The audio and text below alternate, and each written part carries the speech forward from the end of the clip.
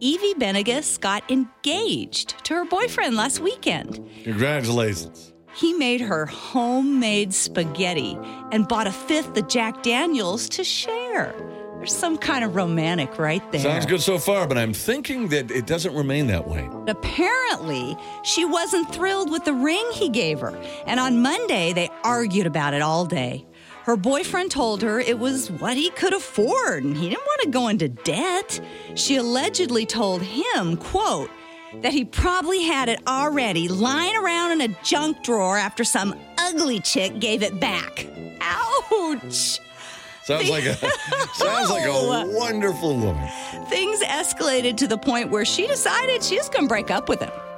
But she wasn't done. After Evie threw all her stuff together and got it loaded into her car, she then grabbed a 2x4 off the front porch that had some nails sticking out of it, and when he walked outside, she hit him with it.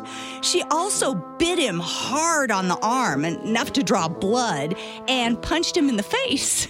All right. He managed to get back inside, That must shut have been the door. some kind of ugly ring. And then, after he, got inside, he called the cops. Evie was arrested and charged with aggravated battery with a deadly weapon. Yeah, a stake with nails sticking out of it. I don't know if at this point the engagement is still on or off. Well, that would be very sad if they've canceled things. Although, I'm thinking the unfortunate ring isn't their biggest issue. Never wear that wedding ring to work. I'm serious about that.